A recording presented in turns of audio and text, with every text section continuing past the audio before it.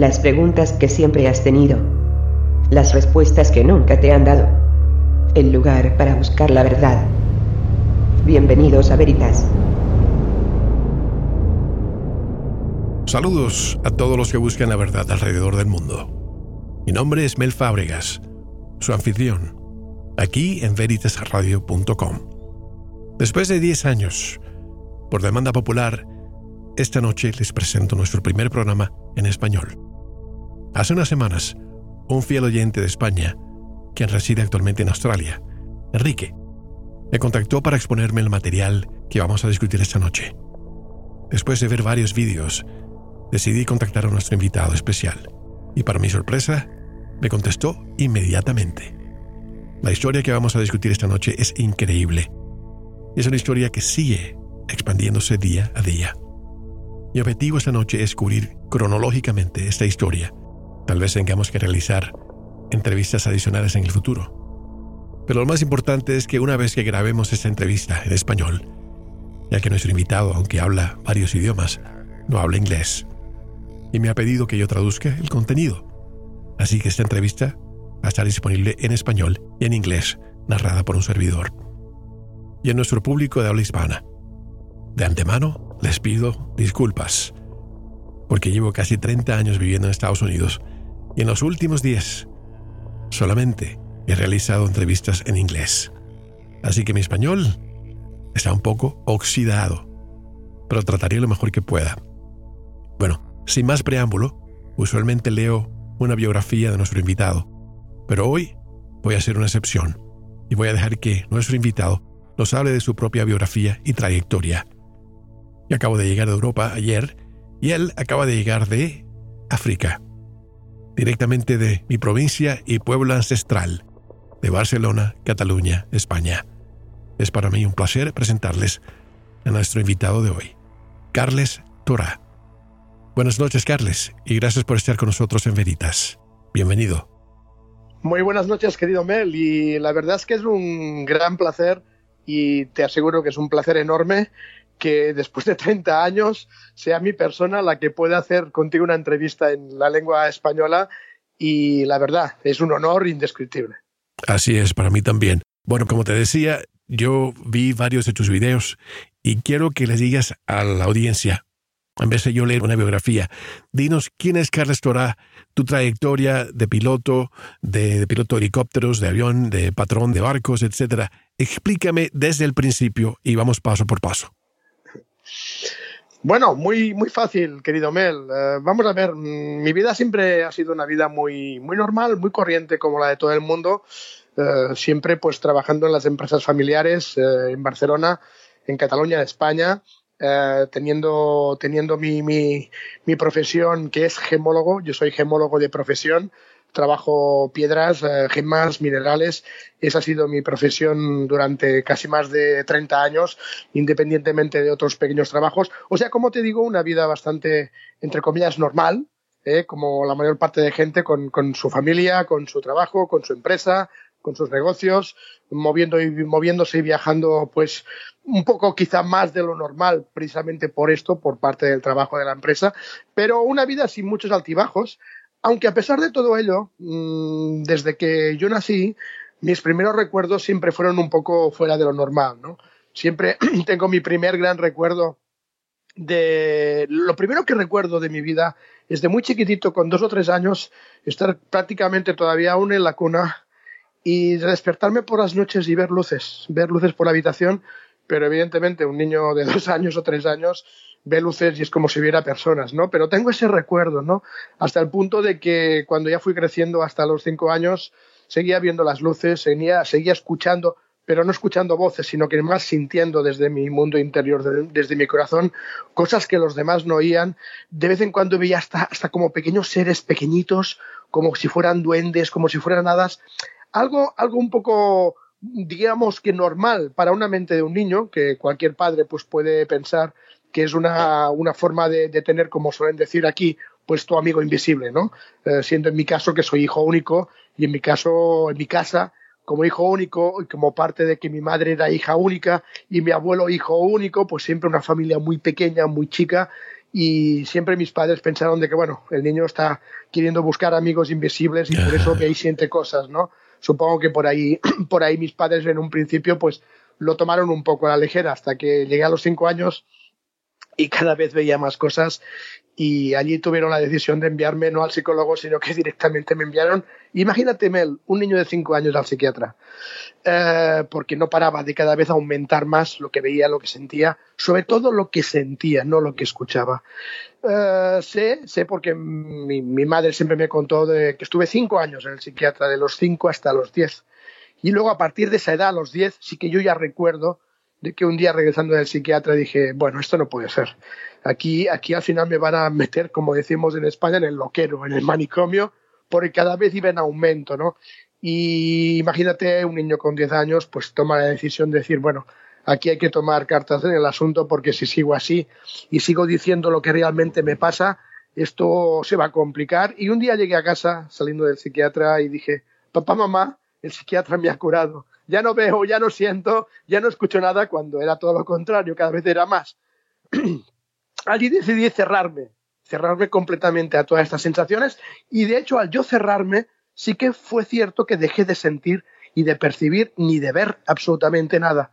Mis padres lo creyeron, ya no tuve que ir al médico, más al psiquiatra y empecé mi vida de adolescencia normal y es lo que te comentaba al principio. Entonces, pues bueno, a partir de los 10 años, como yo me cierro a todos mis, entre comillas, lo que ahora siento que son dones, pues tengo una vida normal de adolescente, pues vas al instituto, luego a la universidad, coges el negocio de la familia, estás haciendo tus trabajos, pues tienes tu familia, te casas, tienes tus hijos, como cualquier otra persona más o menos, hasta que ocurrió algo excepcional hace 2 años y medio, en el 2016, marzo 2016, independientemente yo de mi trabajo, para no intentar alargarme mucho porque sería mucho el poder comentar mi vida anterior, pero llega un momento en que yo, independientemente de mi trabajo, de mi negocio o de lo que yo realmente sé hacer, suelo o solía estar trabajando para grandes multinacionales, sobre todo multinacionales que se refieren al tema de la élite. La gente que manda en el mundo, que tiene sus multinacionales, sus fundaciones. Bueno, por mi descendencia, por mi apellido, que sabes muy bien que es Tora. Mi apellido viene de una de las 12 familias que iniciaron realmente todo lo que es la historia judía. Realmente mi descendencia viene directamente de los levíticos. Y tenemos un apartado especial por ser descendientes de lo que eran las primigénitas familias que venían directamente de Moisés, porque evidentemente pues los levíticos vienen de Levi viene de Aarón, el hermano de Moisés, viene de Moisés, o sea que viene directamente desde el principio de los principios. Mi familia en esa época, en la época de Moisés, era la encargada de vigilar la ley, que era la Tora, y por eso mi familia cogió el nombre de Tora. Y yo soy uno de los últimos descendientes de una familia muy, muy corta y muy chica. Entonces, gracias a mi apellido, pues he tenido relación con gente, digamos, interesante en el mundo, que lleva bastante las riendas. Aquí es cuando yo conseguí, desde a partir de los 18 años, de entrar en contacto con varios de ellos, no con todos, de tener una enseñanza también militar, por qué no decirlo. De allí pues yo aprendí a pilotar cualquier tipo de cosas. Es por eso que aunque no tenga licencias ni de pilotar una cosa ni cualquier otra, militarmente hablando sí he pilotado todo tipo de cosas y de vez en cuando durante toda mi vida hasta los 50 años, que fue hace 2 años, ahora tengo 52, pues he estado de vez en cuando trabajando con esas pequeñas cosas extraoficiales con gente realmente de la élite. Eso me ha permitido conocer muchísimo. Eso te iba a preguntar, estamos hablando de la élite aquí. Sí, totalmente. Eso me ha permitido poder conocer mucho de ellos, saber cómo trabajan, muchos quiénes son. Yo sigo muy en el anonimato porque evidentemente los que realmente mandan, sobre todo en Israel, quieren que estas familias queden en el anonimato, y yo sí decidí hacerlo, salir y trabajar con ellos, cuando por ejemplo tanto mi padre como mi abuelo rehusaron. Ellos para eso llegaron hasta España, porque se fueron escondiendo para que esta élite no los encontrara. A mí me encontraron a los 18 años y pues imagínate, pues un chico a los 18 años cuando le ofrecen todo, pues yo caí de cabeza y dije, venga, vamos para allá, ¿qué es lo que necesitáis? ¿Qué es lo que queréis?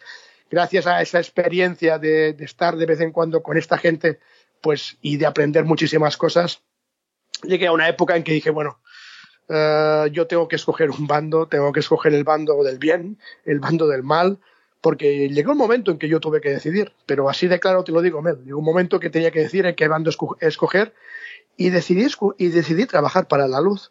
Mucha gente que me conoce hoy en día, que estoy dando conferencias por todo el mundo, sigue pensando que por ser quien soy y por venir de donde vengo, sigo trabajando con la élite y estoy desinformando a todo el mundo. Bueno, cuando estás de cara al público como persona pública, sabes que tienes gente siempre a favor o en contra y eso forma parte del circo, como digo yo. Cuando hablamos de la élite no son solo judíos, ¿eh? Judíos es una parte de la élite. Lo que pasa es que la gente piensa que son todos judíos, cuando en el mundo judío tengo amigos excepcionales, súper amorosos que trabajan para la luz. Ese es un tema interesante. Claro. No es cuestión de desacreditar a los judíos. No, hay judíos increíbles. Lo que pasa es que como hay una parte que todo el mundo conoce, que forma parte de esta familia sionista, que se suele llamar, que sí que están dentro de este poder, pues todo el mundo lo coge como un mismo paquete, pero realmente, Mel, tú sabes que no es así. Claro. Esa es la realidad. Pero sí, mucha gente me dice, es que tú vienes de esta gente, tú eres judío. Digo, bueno, que mi descendencia sea judía no quiere decir que yo lo sea, porque de hecho yo no aplico ninguna religión. Yo no aplico las religiones, con lo cual, si me preguntan si yo me siento judío, no me siento judío porque yo no aplico la religión judía. De hecho, no aplico ni la católica ni ninguna. O sea, yo aplico lo que es la forma de vivir de luz, del ser de luz interno, que luego es cuando hablaremos de lo que realmente estoy haciendo ahora, ¿no? Pero aunque lo fueras, no hay que generalizar, a eso me refiero. Sí, por supuesto, estoy totalmente de acuerdo, pero es que aún así tampoco estoy exigiendo y diciendo a la gente de que no, es que sí, si yo soy judío pasa algo. No, es que no actúo en ningún tipo de forma de vida que se le pueda llamar religiosa, ¿no? Pero mucha gente, sobre todo en Latinoamérica, que es donde más me muevo, o sea, no me muevo en España, donde más me muevo sobre todo es en Latinoamérica. Allí hay mucha gente que está dudando, bueno, es que por tu apellido, bueno, pero es normal que duden. Y ahí es cuando yo digo, chicos, yo hablo del mundo interior, yo hablo de lo que es el ser de luz, de la esencia, de lo que viene del origen, de lo que viene de la fuente, y quien lo sienta, si quiere escuchar, que escuche, y quien no lo sienta bien, pues también fantástico, significa que su camino es diferente, ¿entiendes?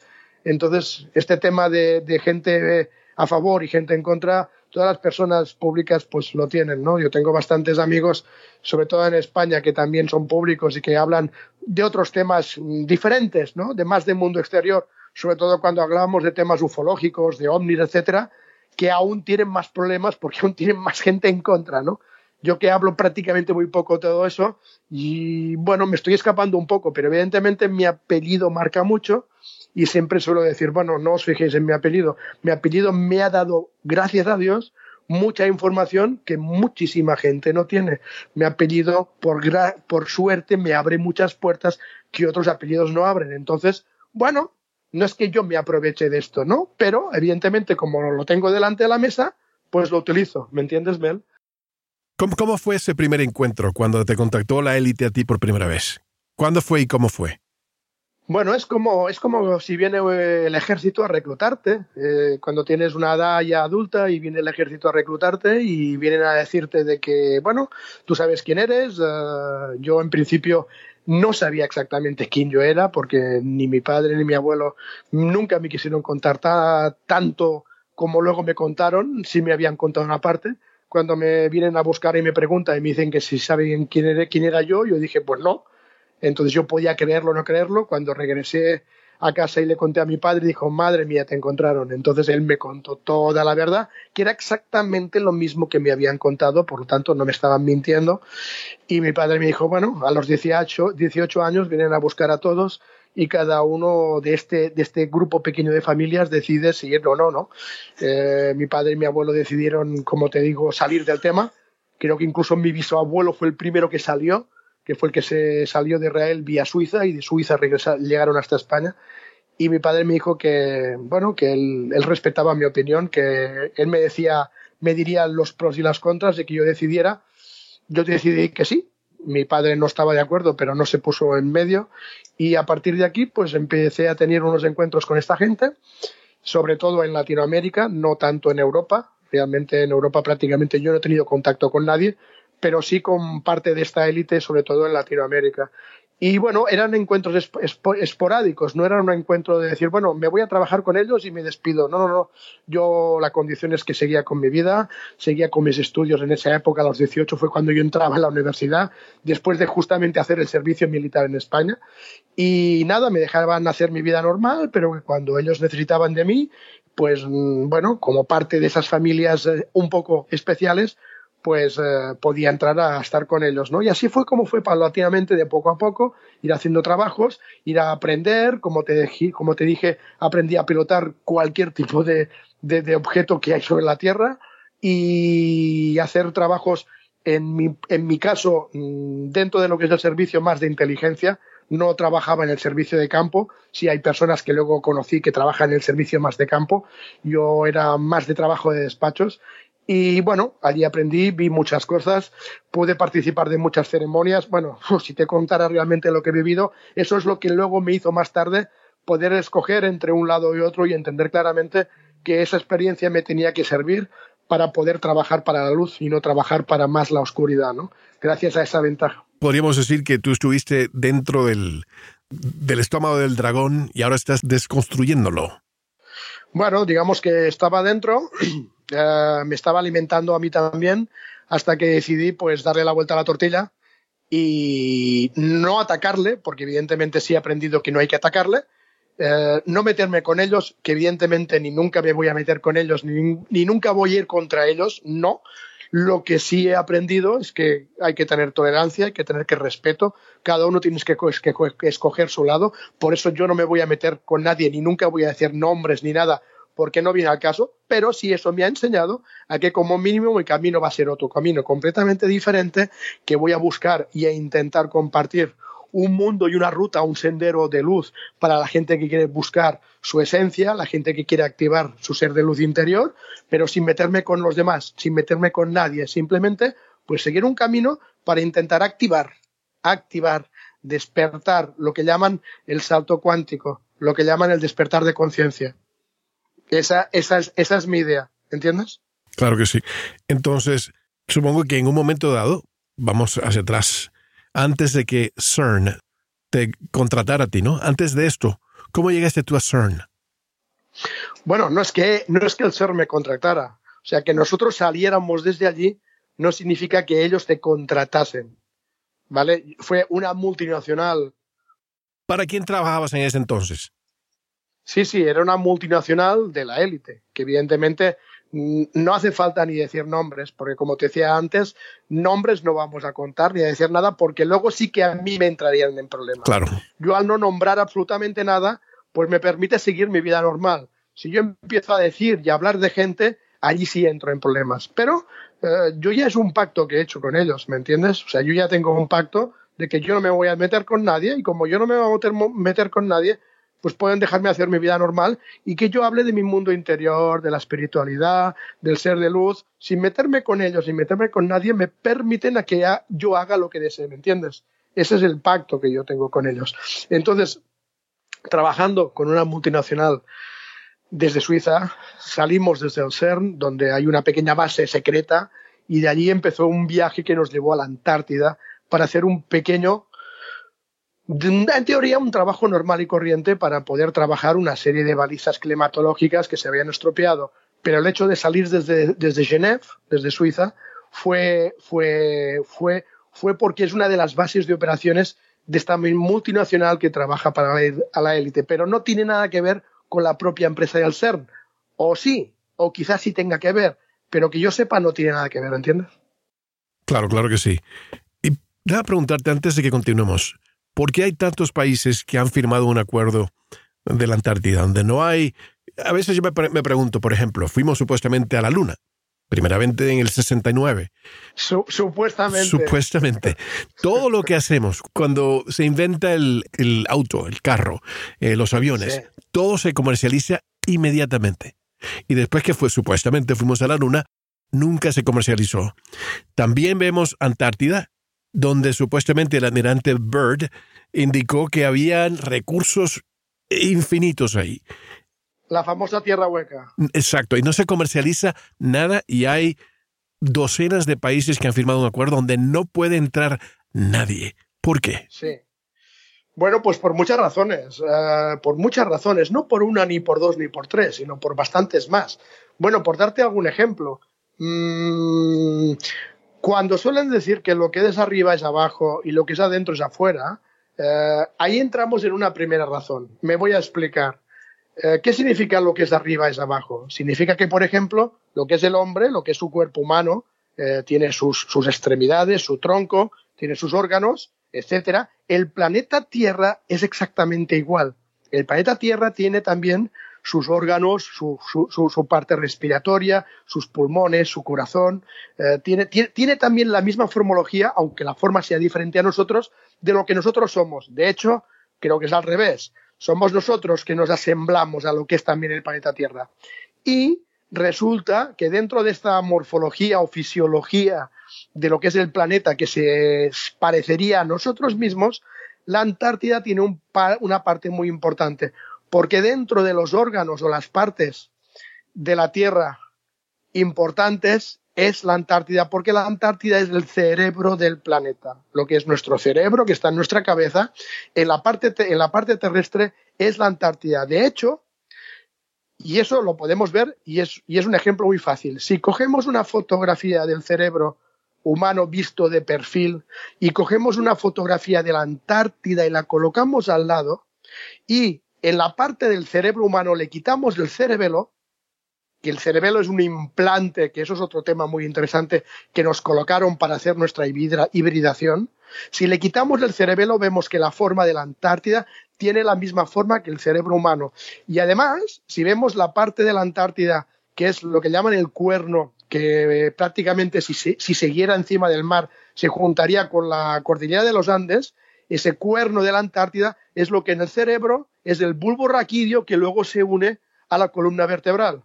Y si juntáramos la parte de la Antártida, que es el cerebro, y ese cuerno de Argentina lo alargáramos como bulbo raquídeo y lo juntáramos con la cordillera de los Andes, nos daríamos cuenta que la cordillera de los Andes más la cordillera de las montañas rocosas hasta Alaska es la médula espinal del planeta. Por lo tanto, una de las razones por las que la Antártida está tan cerrada y prohibida es porque parte de la gran información terrestre está acumulada y almacenada en su cerebro, que es la Antártida. De hecho, que la gente haga esta comprobación, que busque por Google y ponga Antártida y cerebro. Y prácticamente una de las primeras fotos que le va a salir es esta fotografía que te estoy diciendo, que se ve realmente que prácticamente tiene la misma forma. Esto por un lado.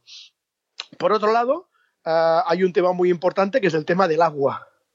Dentro de los casquetes antárticos a una gran profundidad, queda todavía almacenada una de las aguas más puras y sanadoras del planeta. Evidentemente, la gente que manda en este mundo está registrando y buscando parte de esos manantiales sumergidos dentro de la Antártida, buscando esa esencia de ese agua. La fuente de la juventud. Todo el mundo. Bueno, podríamos llamarlo así o podríamos llamarlo de otra manera, pero la parte del agua que hay en la Antártida, de la misma manera que hay en el norte, en el Ártico, son piezas muy importantes. Igual que en otras partes del mundo, grandes ríos subterráneos que simplemente si los conociéramos y los supiéramos, tendríamos agua sanadora que simplemente utilizando esa agua nos sanaría. Ellos lo saben, el resto no lo sabemos. Esa es otra de las razones por las que no quieren que los países lleguen hasta la Antártida. Más razones, más razones podrían ser el tema, y aquí sí que abriríamos un abanico de posibilidades impresionante, que es más el tema extraterrestre. Yo siempre estoy diciendo y estoy abogando, y lo digo por activa y por pasiva, de que no podemos ni salir del planeta ni nadie puede entrar. Y estoy hablando de ahora en estos momentos. El planeta está cerrado. Por eso yo soy de los que reivindica que nunca hemos llegado a la Luna. Ha sido todo un montaje. No se puede salir. El planeta tiene una rejilla que es de plasma cósmico, que si el hombre la atraviesa se desintegra, se quema. De hecho, el plasma y el fuego tienen el mismo tipo de moléculas, simplemente que las del fuego están alteradas y las del plasma están bien alineadas, pero es la misma molécula. Por lo tanto, si el hombre intenta atravesar una red de plasma, se quema. ¿Y la maquinaria puede penetrar? Sí puede. Ahí está el tema interesante. Las máquinas sí pueden. Que si me preguntan, oye, ¿pero el hombre ha podido enviar una máquina a la Luna? Sí. ¿Ocupada? No. ¿Que han llegado las máquinas? Puede ser. No lo niego. Ni digo que sí, ni digo que no. Pero el hombre no puede pasar esta rejilla. ¿Pero qué ocurre? Que esto es ahora en estos momentos, pero hace miles de años sí que se podría entrar y salir. Lo que pasa es que cuando el planeta cerró, porque es el mismo planeta el que se está autoprotegiendo. ¿De qué? Eso es otro tema muy interesante. Pero cuando el planeta se está autoprotegiendo, lo que hizo al cerrar esa rejilla fue que todos los seres que habían entrado en ese momento, cuando quisieron salir, no pudieron ya salir. Eso significa que desde hace miles de años tenemos civilizaciones extraterrestres viviendo con nosotros. La mayor parte está en el interior de la Tierra. Aquí es cuando empezaríamos también a hablar de otro tema muy interesante, de los famosos intraterrenos. Cuando, muy bien tú decías, Mel, el almirante Byrd, en los años creo que eran 50, hizo su famoso viaje a la Antártida, que empezó la famosa historia de la Tierra hueca. Bueno, quizás él acabó de encontrar un pasaje para mundos interiores donde viven estos tipos de seres que quedaron cerrados dentro de nuestro planeta. Estos seres principalmente están en la parte africana, esa es una de las razones por las que yo esta semana pasada estaba en África, y por otro lado están también en la Antártida. O sea, ya te estoy dando unas cuantas razones del por qué los que mandan en el mundo no desean que nadie llegue a la Antártida. No quiero irme muy adelante, quiero ir hacia atrás. Cuando fuiste con CERN la primera vez a Antártida. Esa historia de cuando encontraste el cubo, llévame de la A a la Z. Una historia que recuerdo que cuando me hicieron la primera entrevista hace aproximadamente 1 año y 2 meses, que es cuando empezó todo esto, me hicieron una entrevista a la gente, los youtubers de Despejando Enigmas y Agencia Cósmica. Le hicieron un vídeo, hicimos un vídeo, 3 vídeos que duraban casi 2 horas, y me acuerdo que cuando acabé la grabación les dije, chicos, ¿cuánto ha durado? Me dijeron, unas 2 horas. Digo, pues no he podido explicar ni una cuarta parte. Entonces ahora que tú me preguntes que te diga de la A a la Z, tengo que explicar bien o intentar explicarlo bien para poder resumirlo lo mejor posible, porque podríamos estar un día entero. De hecho cuando yo hago las conferencias, bueno, quiero decirle a ti y a los oyentes que obviamente nuestro propósito es diseminar esa información. Si en el futuro necesitamos entrevistas adicionales, ya sabes que tienes una casa aquí. Gracias, querido Mel, muy amable. Te estaba diciendo que cuando yo voy por el mundo para dar las charlas y hacerles entrevistas, siempre cojo 2 días, porque un día entero estamos haciendo la explicación del viaje y el siguiente día suelo coger 9 horas para poder explicar todo lo que de allí salió. Claro. Pero bueno, vamos a intentar hacer un pequeño resumen. De hecho que yo te diría que lo importante del viaje es que nos reclutan, por decirlo de alguna manera, desde Suiza para ir a hacer un trabajo en la Antártida. En mi caso, montaron un grupo de 8 personas para trabajar con 2 helicópteros militares. De hecho, eran helicópteros norteamericanos de la marca Bell, transformados en más grandes porque eran de transporte militar. Y formaron un grupo de 4 y 4 personas en cada helicóptero para ir a recoger unas balizas climatológicas, así nos lo contaron en la Antártida, que estaban estropeadas y que no había ningún problema, que estaríamos un par de meses quizá. Si se complicaba por el tiempo podíamos estar hasta 3 meses, o si el tiempo no era perfecto y todo era rápido, en 1 mes habíamos terminado, y con los 2 helicópteros pues hacer el ir a recoger estas balizas, que eran piezas que realmente servían para mesurar los vientos, el clima, lo que se trabaja allí en la Antártida, ¿no? Y ese fue el trabajo. Montaron una base móvil. Fuimos muy cerca de varias bases argentinas y chilenas que hay en la parte más oriental de la Antártida, o sea, la parte que está más cerca a lo que es el continente sudamericano. Montaron una base móvil con 3 Hércules que llegaron también desde Buenos Aires vía Europa, y montaron una base móvil que montaron en un día y luego desmontaron en otro día. O sea, increíble. Siempre digo que la realidad siempre supera la ficción de las películas, sobre todo. Y nada, nos encontramos allí haciendo ese trabajo.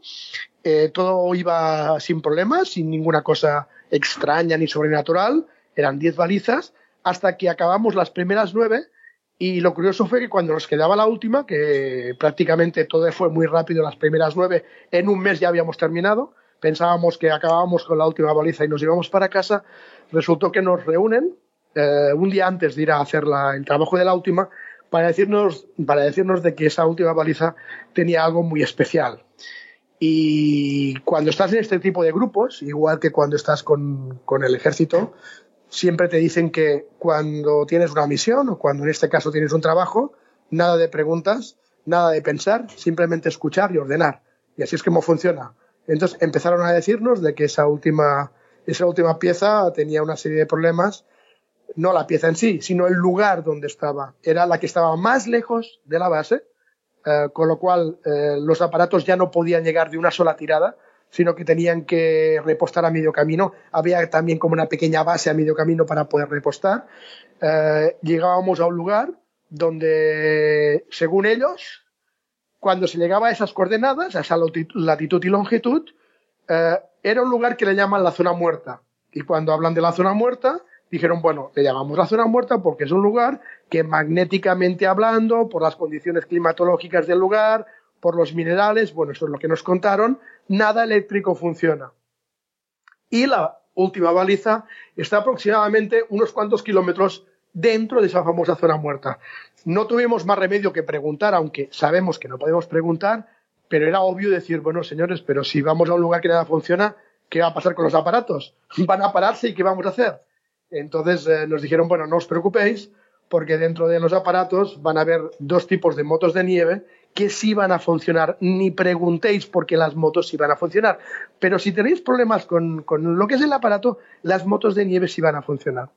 Bien, nosotros callamos y dijimos, ok, adelante. A la mañana siguiente, pues nos distribuimos 4 y 4, hacemos el viaje, todo iba muy bien, paramos a medio camino, repostamos, seguimos, y en ese caso mi trabajo, el mío específico, era el de controlar. Yo no estaba pilotando, en ese caso yo era el que estaba controlando uno de los 2 aparatos, lo que eran las coordenadas, lo que era la llegada a la famosa línea, la línea muerta, lo que era un poco controlar que llegáramos exactamente al lugar y ver en cuánto tiempo, una vez pasada esa zona, teníamos o no teníamos problemas. Ese era mi trabajo dentro de uno de los 2 helicópteros. Y bueno, y entonces pues todo iba perfecto, repostamos a medio camino, paramos, seguimos, y cuando estábamos todavía a unos 10 kilómetros, calculo yo, de llegar a la zona muerta, en el cielo vemos una mancha. ¿Sabes cuando, por ejemplo, estás en el desierto, que ves muchas reverberancias con la luz solar y con el calor? Ves los famosos espejismos. Pues en el hielo, la gente no lo sabe, pero en el hielo pasa lo mismo. Pasa lo mismo en la arena que pasa lo mismo en el hielo. Puedes acabar viendo muchas ilusiones o espejismos en el hielo. Cuando vemos esa mancha, rápidamente vemos que en el radar marca que no hay nada. Y la mancha estaba en el cielo, pero no estaba muy arriba, estaba muy cerca de lo que era el horizonte. Tengo que decir que esa parte de la Antártida es una meseta. Es la parte donde hay una meseta, son prácticamente solo placas de hielo y no es una parte montañosa, con lo cual veíamos bastante bien el horizonte, dirección sur, y esa pequeña en un principio, esa pequeña mancha allí que estaba como flotando, ¿no? No marcaba nada en el radar, y nos vamos acercando, y a la que nos vamos acercando la mancha se estaba haciendo cada vez más enorme, hasta que llega el momento en que nos damos cuenta que la mancha ya no está flotando en el aire, sino que está posada en el suelo. Esa especie de reverberancias o espejismos en un principio nos hicieron ver como si flotara, y luego vimos que no flota, sino que estaba de pie en el suelo. Pero a la distancia que se veía, esa mancha era enorme. Pero bueno, íbamos acercándonos hasta que llega el momento en que llegamos a la zona muerta, seguimos adelante y nada se para. Todo continúa bien. Bueno, pues continuamos. Íbamos volando muy bajo, porque si en algún momento teníamos problemas de que se parara todo, pudiéramos amenizar fácil, ¿no? La mancha era tan grande, que ya parecía más grande que una montaña. Y la forma se veía irregular, precisamente otra vez por el tema de la climatología. Cuando yo hago el cálculo de las coordenadas para ver exactamente la baliza dónde está, me doy cuenta que la baliza justo, que casualidad o causalidad, justo está detrás de la famosa mancha. Bueno, Nosotros continuamos. Alguien dentro del helicóptero empieza a decir: no nos habrán metido dentro de algún proyecto gubernamental, no estaremos dentro de algún proyecto militar, no estarán trabajando en el famoso proyecto Blue Beam, que es el proyecto de los hologramas, etcétera, etcétera. Y todos empezamos a decir: pues es posible, porque aquí nos marca que esto no existe. En cambio, estamos viendo algo muy grande. Todos queremos lo mismo, nos ponemos en contacto con el otro aparato y en el otro aparato piensan exactamente igual. Continuamos, no abortamos, continuamos. Todo sigue funcionando, incluso estando en zona muerta. Y llega un momento en que, claro, estamos ya delante de esa mancha y la mancha ya no es una mancha, sino que vemos perfectamente alineado un cuadrado puesto en el suelo. Seguimos hasta que a 100 metros decidimos bajar y parar. Entonces bajamos los dos, paramos justo a 100 metros, bajamos los 4 y 4, 8. Nos parece más que estar dentro de una película hollywoodiense, porque nadie se cree lo que está viendo. Yo recuerdo hacer un pequeño cálculo y hacer una medición y darme cuenta de que más o menos de ancho, o sea, la longitud eran unos 3 kilómetros y la altura más o menos 3 kilómetros más.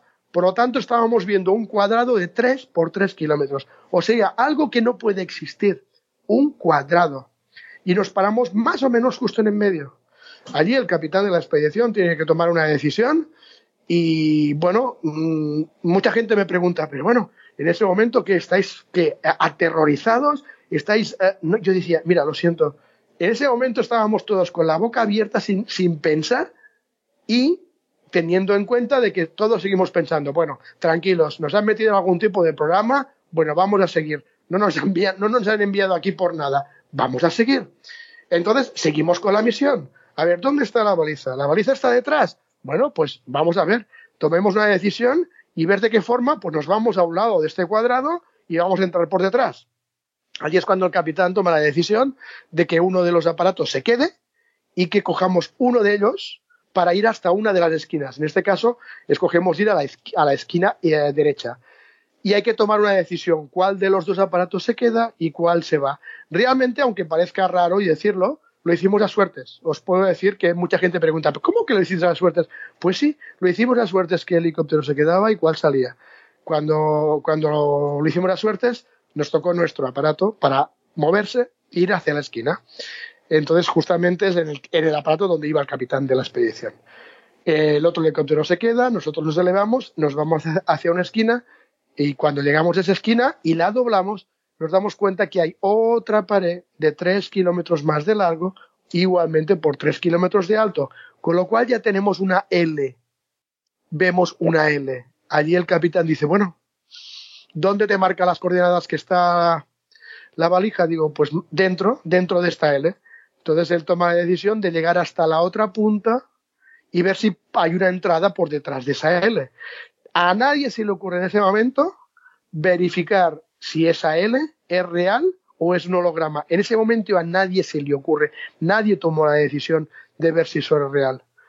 Entonces seguimos y nos vamos hasta la otra punta. Unos 80 metros antes de llegar, todo se para. Estábamos en zona muerta, todo se para. Aproximadamente 80 metros antes de llegar. El aparato, el helicóptero se para y descendemos. Descendemos y volábamos muy bajo.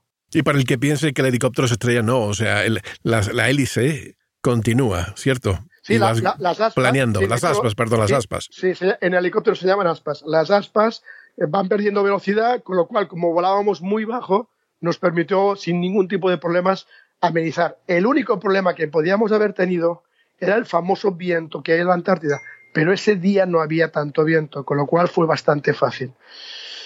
Estábamos aproximadamente a unos 80 metros. Bajamos, paramos, todo se para, las aspas van descendiendo de velocidad poco a poco y se para todo. Bajamos del helicóptero y, bueno, teníamos las famosas motos de nieve. Entonces el capitán dice, bueno, cojamos las motos y estamos a 80 metros solamente de la otra esquina. Cojamos las motos y vayamos hasta la esquina. Ya veremos luego cómo hacemos para regresar. Sacamos las motos, las cogemos, nos metemos los 4, 2 y 2 en cada moto y las motos no funcionaron. tampoco funcionaron. Bajamos y las dos personas que iban detrás eran dos técnicos. Entonces pedimos a los técnicos que echen una mirada al motor de la moto a ver qué es lo que ocurre. Aquí fue la primera parte interesante de este viaje, que es que cuando abren el motor se dan cuenta que es un motor de color azul, un motor lleno de tubos de agua. Cerraron rápidamente y no quisieron meter más la mano. O sea, tecnología no terrestre dentro de esas motos de agua. Por eso nos dijeron, perdón, motos de nieve. Por eso nos dijeron, bueno, coger esas motos porque esas motos dentro de la zona muerta funcionarán. Bueno, no funcionaron, pero nos dimos cuenta que había una tecnología allí que como mínimo no conocemos. Tampoco voy a decir que no sea una tecnología terrestre. Igual lo es, pero desconocida. Bueno, entonces, ¿qué hacemos? No tenemos ni helicóptero ni tenemos motos. Tenemos raquetas de nieve y esquís de fondo. Entonces cogimos las raquetas y decidimos, como solo eran 80 metros, decidimos irnos hasta la otra esquina. Cuando llegamos a la otra esquina nos damos cuenta que otra pared de 3 kilómetros más. Ahí es donde nos dimos cuenta que esa mancha, eso que estaba allí era un cubo. Ahí es donde por primera vez nos dimos cuenta que eso era un cubo. Era un cubo completamente de nieve, como si fuera una pared de hielo. Sí, pero no era hielo, se veía desde esos 100 metros que estábamos nosotros, se veía una estructura de color plata, de color aluminio. Era una estructura plateada, no muy brillante, no era muy oscura, era bastante clara, pero no era una estructura que viéramos que era hielo, no veíamos que era nieve, o sea, veíamos algo que no era normal, porque podíamos pensar que eso era una cortina de hielo. No se veía desde 100 metros, se veía algo metálico, pero también se veía raro, ¿no? Entonces, bueno, ahí en ese momento es cuando decimos, bueno, ya esto ya es demasiado. Ahí sí que nos olvidamos de la baliza, nos olvidamos del trabajo y todo el mundo empieza a entrar un poco en pánico. Ya allí sí que empieza a entrar el mundo en pánico.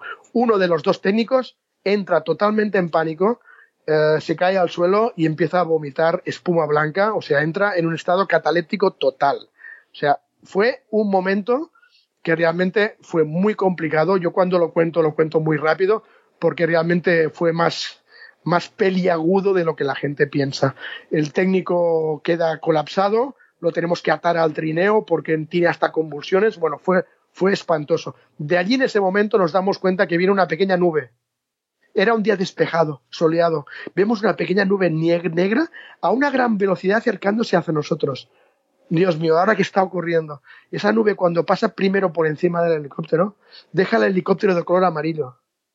Cuando vamos corriendo de regreso al helicóptero, nos damos cuenta que esa nube era polen. Y además había tréboles de color verde. No había muchos, pero había tréboles y polen. Ahí es cuando yo le digo al capitán, la historia del almirante Byrd, ¿no será que está viniendo o estamos cerca de la Tierra Hueca? Allí todo el mundo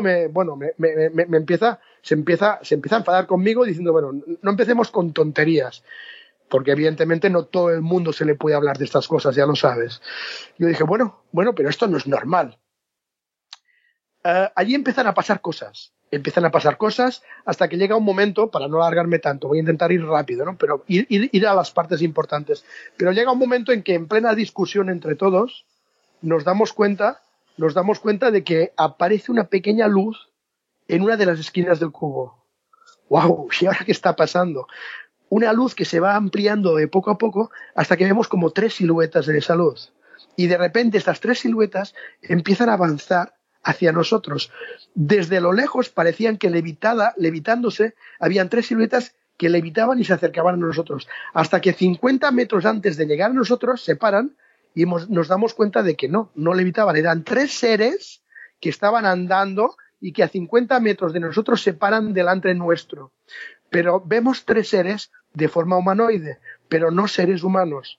A 50 metros ya podemos ver claramente que tienen la forma humanoide porque es energía pura, que hace que esa energía en movimiento forme lo que es la morfología humanoide, ¿no? Y vemos que llevan como una especie de túnica, pero la túnica está abierta, no está cerrada. Por eso vemos que su cuerpo tiene un movimiento energético de varios colores. Si recuerdo bien, eran rojo, naranja, violeta y amarillo. en diferentes tipos de chispas que hacían que se viera esa forma con una túnica que les abrigaba un poco, ¿no? Bueno, fue increíble y allí yo creo que fue el primer momento que yo temí por mi vida. Yo pensé, bueno, de aquí ya no salimos, yo no sé lo que es esto, pero de aquí no salimos. Y ahí tuvimos un primer contacto. Fue un contacto más telepático. No hubo sonido, no hubo conversación, tuvimos un pequeño contacto telepático y la comunicación no fue agradable, porque nos dijeron de una forma... Es complicado interpretar los contactos telepáticos, pero nos dimos cuenta porque luego constatamos que el mensaje vino igual a los tres, porque el técnico, evidentemente, que estaba atado al trineo no recibió ningún mensaje, pero los otros tres tuvimos el mismo mensaje y era un mensaje de enfado, era un mensaje de que iros de aquí. ¿Cuántas veces hemos dicho a vuestros superiores que no enviéis más grupos? Aquí no puede entrar el ser humano, esta zona está prohibida para el ser humano. Iros de aquí, iros hacia el helicóptero, vamos a hacer que cuando lleguéis al helicóptero vuelva a funcionar para que regreséis y no regrese nunca nadie más hasta que nosotros digamos. Nuestro trabajo aquí no ha terminado. No queremos que nadie vuelva hasta aquí hasta que nosotros hayamos terminado y nos hayamos ido. Los tres seres acaban de decir eso, se dan media vuelta y se regresan al interior del cubo. Entran en el cubo, se vuelve a cerrar la luz y vuelve a quedarse el cubo tal como estaba. Yo creo recordar que en ese momento nadie se movió de los tres, nadie se movió. Yo creo que tardamos hasta varios minutos en reaccionar. Luego, cuando empezamos a reaccionar, no podíamos ni hablar entre nosotros. Yo pienso que esta reacción es normal, Mel, porque estábamos, yo creo, auténticamente en un estado de shock, cada uno a su manera. Pero llegó un momento en que el capitán nos dijo, rápido, corriendo al helicóptero, sin decir nada más. Cuando empezamos a ir corriendo hacia el helicóptero, llega un momento que yo le digo, capitán, yo no sé usted lo que piensa, pero alguien tiene que acercarse a este cubo y a tocarlo. Alguien tiene que ver si esto es real o no. Nosotros no podemos regresar a la base, explicar una historia de cuento de hadas y lo que nos digan, bueno, pero ¿realmente esto era cierto o no? Yo dije ese al capitán porque yo entendía que el capitán como capitán tenía que ser él quien tenía que ir a verificar si era cierto. Recuerdo girarse el capitán y mirarme porque yo iba detrás de él. Estar como 10 o 15 segundos sin decir nada, solo mirándome, hasta que en un momento dado me dice, ¿quieres saber si eso es real? Y yo le digo, yo creo que habría que averiguarlo. Te doy 5 minutos. Te doy 5 minutos para que llegues allí, lo toques, veas si es real o no y te regreses corriendo. O sea, me manda a mí, si yo quiero. Si no quiero, evidentemente no. Y allí se da media vuelta y empieza a seguir. Veo que el que está detrás mío sigue. Y estaba tirando del trineo, que estaba atado al trineo. Entonces allí yo digo, bueno, pues ya que estoy aquí, que sea lo que Dios quiera. Y si me voy allí y toco el cubo y me desintegro, pues bueno, por algo habrá servido. Y si paso y traspaso el cubo y no hay nada, pues bueno, será demostración de que estamos dentro de algún programa gubernamental o militar.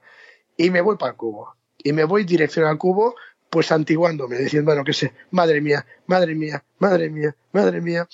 Y bueno, yo iba mirando al cubo y iba mirando atrás a ver si ellos llegaban al helicóptero. Y más o menos íbamos a la par. Y a la que yo llego delante del cubo, veo que ellos están llegando al helicóptero. Entonces, bueno, empiezo a mirarlo. Imagínate lo que es la sensación de estar delante de un cubo de 3 kilómetros por 3 kilómetros. Cuando yo me paro justo delante de él sin tocarlo y levanto la cabeza y miro para arriba, no veía el cielo. O sea, ¿tú te imaginas, Mel, lo que es levantar la cabeza y ver una pared de 3 kilómetros de alto? No. No veía el cielo. Cuando luego miraba a un lado, como estábamos casi en una esquina, no había problema. Pero cuando miraba al otro lado, que eran 3 kilómetros de largo, tampoco veías el final. O sea, yo cuando a veces lo explico, la gente aún no tiene conciencia de lo increíble que fue ese momento. Por eso siempre digo, chicos, la realidad supera la ficción. No os lo podéis imaginar, esa sensación. Yo allí realmente no sabía cuáles eran mis emociones. Mis emociones fueron multitud. O sea, había un momento en que tenía ganas de llorar, había un momento que tenía ganas de reír, no sentía ni el frío. No, fue algo que yo creo que va a ser irrepetible. Y en ese momento oigo al capitán que me dice, corre que nos vamos. ¿Por qué? Porque estaban cargando al pobre técnico arriba y tenía claro que el mensaje nos dijeron, a la que subáis al helicóptero va a empezar a funcionar todo. Entonces yo digo, bueno, venga, vamos para allá. Recuerdo que cuando trabajas en la Antártida, llevas dos tipos de guantes. Llevas un guante muy fino, que se colocan los dedos dentro, y encima llevas unas manoplas muy grandes que son las que te cubren del frío. Entonces yo decido sacarme las manoplas, me quedo solo con los guantes finos. Recuerdo poner mis dos manos delante de mí, cerrar los ojos, realmente no quise ni mirar, y colocar las manos hasta llegar a tocar el cubo. En ese momento lo hago, cierro los ojos, cojo las manos y a la que voy a tocar el cubo y lo toco, ¡clac!, siento que es sólido. Por lo tanto, existe, es real, no es un holograma. Lo que hemos vivido es cierto, no hemos vivido un sueño, no hemos vivido algo que nos lo han puesto en la mente. Yo estoy tocando algo sólido. Intento apretar un poco esa pared y me doy cuenta que entro dentro. Y ahí es cuando veo que no es una pared fina, sólida, sino que es una pared rugosa que tiene una especie de movimiento ondulado. Yo siempre digo que esa es la sensación como si fuera gelatina, ¿sabes? Cuando hay mucha gelatina, que tú pones tu dedo en la gelatina y el dedo va entrando hasta que cuando hay mucha densidad de gelatina no te deja de pasar más, pero tiene ese movimiento. Y allí mi sensación es de tocar un cubo gelatinoso de color de aluminio, hasta que llega un momento en que no puedo meter más las manos dentro. Y por cierto, son 32... Para el que piense cuán grande es esto, un estadio de fútbol de 360 pies de largo. Estamos hablando de 32 campos de fútbol hacia arriba y hacia el lado. No, es una locura, Mel. O sea, es que cuando yo a la gente se lo explico, la gente no tiene la magnitud, no tiene la idea de la magnitud que es encontrarse delante de esos. Imagínate, delante de 32 estadios. No, es una locura tanto, pero no solo de largo, sino también de alto. Es una locura. Es una locura. Allí yo saco las manos y es cuando siento que las aspas del helicóptero van a funcionar. Y veo que el capitán me está haciendo con la mano, corre, regresa. En ese instante yo recibo un segundo mensaje, pero ahí lo recibo yo solo, porque soy yo el único que estoy tocando el cubo. Pero recibo un mensaje individual, un mensaje para mí, que es lo que después, más adelante, está permitiendo que yo ahora esté haciendo este trabajo.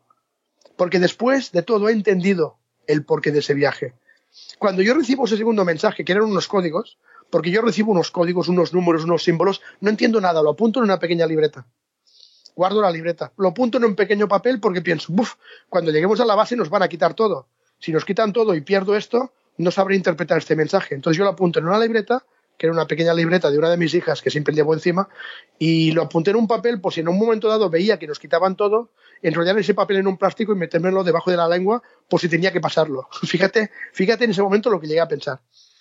Anoto todo lo que me llega, no entiendo absolutamente nada, me voy corriendo para el helicóptero, subo al helicóptero.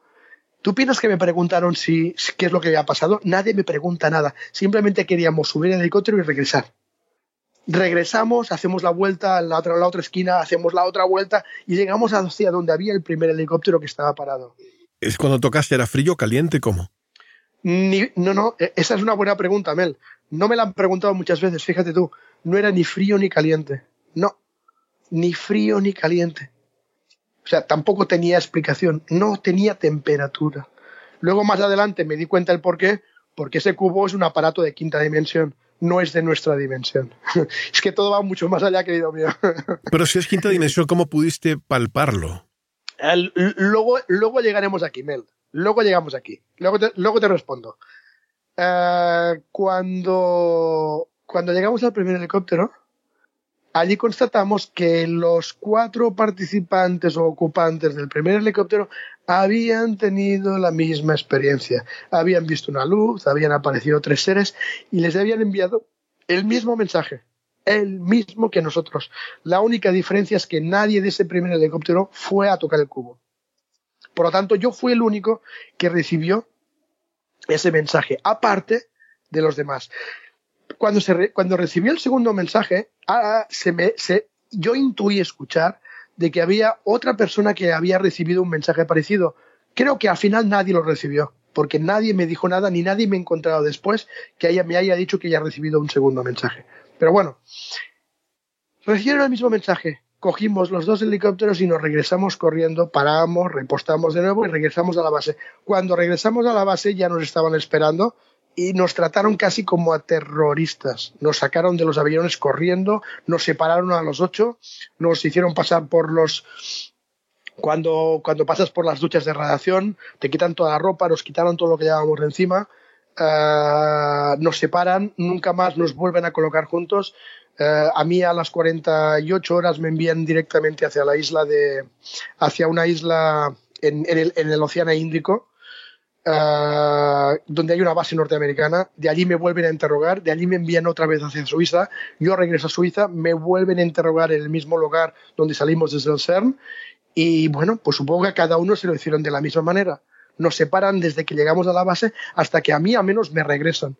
Yo luego allí tengo una conversación aparte con la gente de la élite de nuevo para decirles de que, y eso no te lo había comentado, yo cuando vinieron a buscarme a los 18 años, yo firmé un contrato que mi trabajo con ellos era hasta los 50, que a partir de los 50 años yo quedaba libre, ya no estaba obligado a trabajar más con ellos. Justamente en marzo del 2016, que fue cuando esto ocurrió, hacía un mes que yo había cumplido los 50.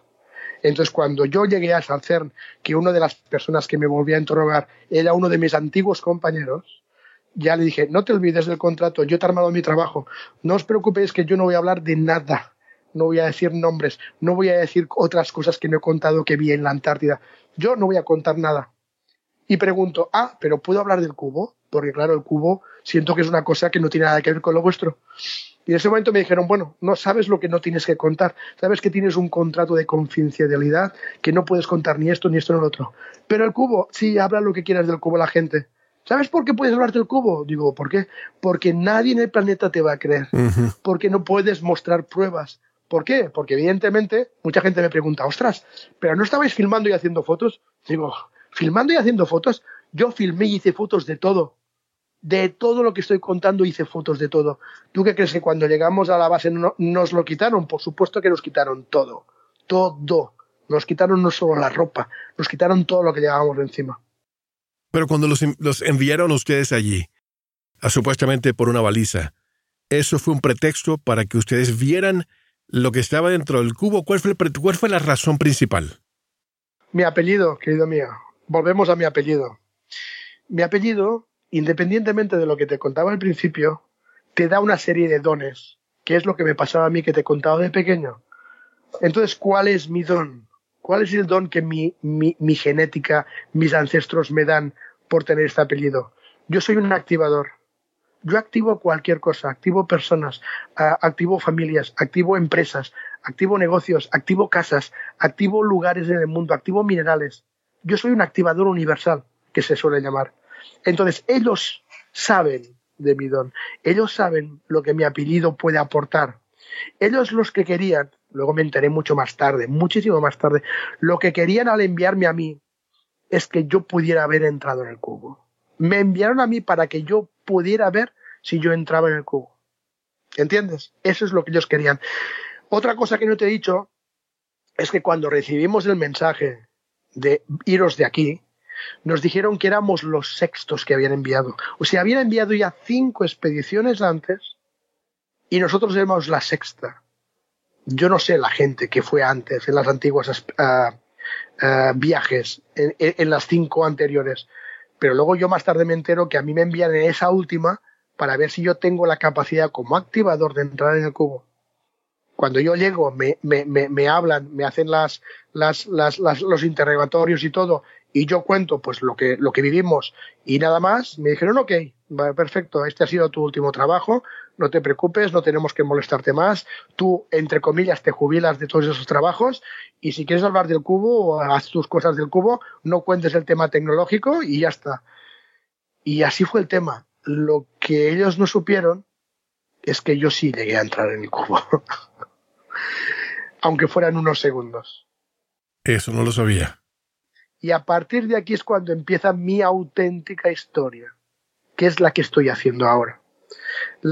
Porque desde ese viaje, esas coordenadas, esos números y letras y símbolos que me dieron en el segundo mensaje, un buen amigo criptógrafo, precisamente también de Genève, en Suiza, al cabo de un par de meses, descifró todo eso, y eran unas coordenadas y una fecha. Esas coordenadas y esa fecha me enviaron a Costa Rica. En Costa Rica me envían a unas coordenadas a un día determinado, ya como Carlas, no como persona que trabaja con ellos. Ya voy como solo, como persona individual. Yo en ese momento tengo que tomar la decisión si quiero ir o no ir. Yo tomo la decisión de que, ok, yo voy. O sea, cuando entraste no fue esa vez, sino fue en el futuro, fue después. No, sí fue esa vez. Lo que pasa es que eso todavía no lo he contado. Muy bien. Entonces, yo llego a Costa Rica, voy a esas coordenadas. Es una cueva. Me encuentro en una cueva y uno de mis dones como activador es que yo veo los portales dimensionales. Yo los detecto. Yo veo la forma elíptica de un portal.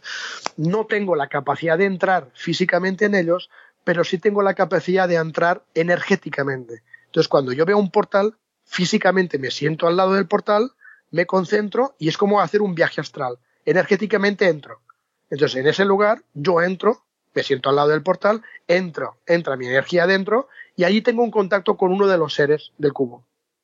Allí me da unas segundas coordenadas y me dice, tal día en esas coordenadas. Aquí no te podemos contar más. Solo queríamos ver si hacías un salto de fe, si creías que eso era más importante y lo sentías, y queríamos ver realmente si tú podías llegar hasta aquí. Como vemos que puedes llegar hasta aquí, te damos un segundo encuentro dentro de X tiempo. Y me dan otras coordenadas que me llevan a África Central. Entonces yo llego a África Central, acepto hacer el segundo viaje, llego a una especie de desierto, veo otra cueva igual que la de Costa Rica, vuelvo a ver un portal, entro energéticamente en el portal y allí empieza la verdadera historia. De hecho, allí en el segundo portal, en el de África, vuelvo a ver dentro de esa cueva, energéticamente hablando, otro cubo de 1,5 metros de ancho por 1,5 metros de alto. Allí hago la segunda entrada en el cubo. Y allí empieza toda la auténtica historia, que es la que hasta ahora me está llevando por todo el mundo a dar charlas y a dar conferencias de cómo el ser humano puede activarse para hacer el salto cuántico, cómo el ser humano puede activar su 13º filamento de ADN energético para subir la vibración para quien quiera, eso es importante, quien quiera, porque no todo el mundo está preparado, pero para quien quiera activarse para poder hacer un salto cuántico y no seguir en tercera dimensión y obviar cuarta dimensión y quizá ir directamente a una quinta y hacer trabajos más de luz y energéticos, ¿de qué forma se puede una persona preparar para poder estar a un nivel de vibración superior para poder seguir su evolución espiritual? Para ello me empiezan a enviar una serie de mensajes que yo estoy repartiendo por todo el mundo gratuitamente, diciendo en todas mis charlas, bueno, primer mensaje es este, segundo mensaje es este, esta es una herramienta para activar esto. Luego empiezan a llegar unas terapias que estamos trabajando juntamente con los cetáceos.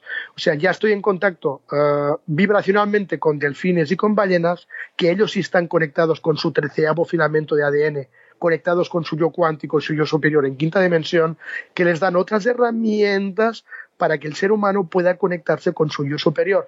De hecho, después de varios encuentros con este ser en varias cuevas, es cuando él me dice realmente quién es él. Y ahí es otra parte importante de toda esta historia. Cuando yo pienso que es un ser de otra galaxia o ser de otra civilización o lo que sea, llega un momento dado en que él me dice, yo soy tú y tú eres yo. Yo soy tu yo superior en quinta dimensión. Yo soy tú, tú eres yo, y el cubo eres tú y el cubo soy yo. Y todos somos el cubo. Y todos tenemos la posibilidad de conectarnos con nuestro yo superior, yo cuántico. Tú has sido uno de los elegidos, no el elegido, uno de miles. Dice, estamos conectando con miles de personas en todo el planeta para que empiecen a activarse, para poder activar a demás gente. O sea, activar la famosa masa crítica de personas que con un número no muy grande de seres humanos, todos conectados, puedan reconectar esa famosa red de conciencia crística que envuelve el planeta para que un grupo pequeño de personas, llamado masa crítica, pueda arrastrar al resto de personas del planeta para hacer un salto cuántico. ¿Por qué? Porque lo que me dicen es de que el planeta ya no está en tercera dimensión, sino que el planeta ya ha hecho el primer salto a la primera parte de cuarta. Y el ser humano, su conciencia sí está en cuarta, pero físicamente seguimos en tercera. Por lo tanto, a miles de personas del planeta se le está dando la oportunidad de conectarse con su yo cuántico para que les llegue una serie de informaciones para intentar activar a todo el mundo quien lo desee.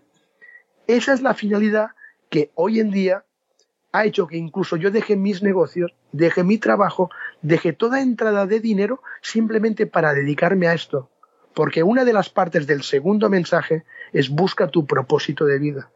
Y cuando yo utilizo el propósito de vida, que utilizo una técnica antigua Zen, una técnica japonesa llamada Ikigai, cuando yo busco el Ikigai, mi propósito de vida, yo me doy cuenta que mi propósito de vida es hacer este trabajo.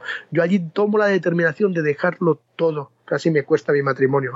Dejo todo y me estoy dedicando exclusivamente a esto. Mis primeros viajes por todo el mundo han servido para moverme, empezar a activar, empezar a dar los mensajes a la gente, empezar a explicarle cosas que no conocen. Yo he financiado todos mis viajes hasta que ha llegado el momento que mi economía se ha terminado y bueno, no he podido viajar más. A partir de ahora, cuando haya alguien que quiere que sigamos con ese trabajo, pues financia mis viajes a otros lugares para que yo pueda seguir moviéndome y buscar la manera de poder compartir esto con todo el mundo. Hasta que llega un momento que tengo claro que lo ideal es que algún día alguien pueda salir interesado en montar algún tipo de fundación o algo para poderse hacer cargo de todo y que el mensaje llegue a todo el mundo y lo más gratuitamente posible. Eso ahora, Mel, es mi trabajo, es mi esencia, es mi forma de vida, es mi propósito de hacer llegar a todo el mundo una información que para quien lo sienta y para quien lo quiera es gratuita para intentar subir la vibración de nuestro ADN, tanto físico como energético, para poder dar un salto cuántico, un cambio de conciencia a un nivel superior en conciencia y en aptitud al que estamos ahora. Y te entiendo perfectamente bien lo que dices, porque hay veces que hacemos esto y la gente piensa que todo esto es gratuito. Cuesta dinero viajar. Ni te imaginas la gente que, como te decía al principio, que tiene siempre en contra, gente que dice, ay, pero ¿cómo se os aprovecháis de la gente? Que sois unos fraudes, unos chantajistas, claro, unos charlatanes. La gente no se imagina. Ojo, yo entiendo algo, Mel. Yo entiendo que sí que hay muchas personas que sí se aprovechan. O sea, no lo neguemos. Sí hay mucha gente que se aprovecha de la gente. Pero en nuestro caso, que tengo que financiarme todo, la gente no se imagina por los problemas que yo tengo ahora. O sea, para mí lo más fácil ahora sería decir, bueno, chicos, yo ya he hecho mi trabajo lo mejor posible, pero yo regreso a mi empresa porque, chicos, este final de mes tengo que pagar internet, luz, agua, casa, todo, pero yo no puedo, yo tengo que seguir con mi trabajo, tengo que seguir intentando llevar la luz a la gente, tengo que seguir intentando que la gente entienda lo que es la paz, el amor, la armonía, la serenidad.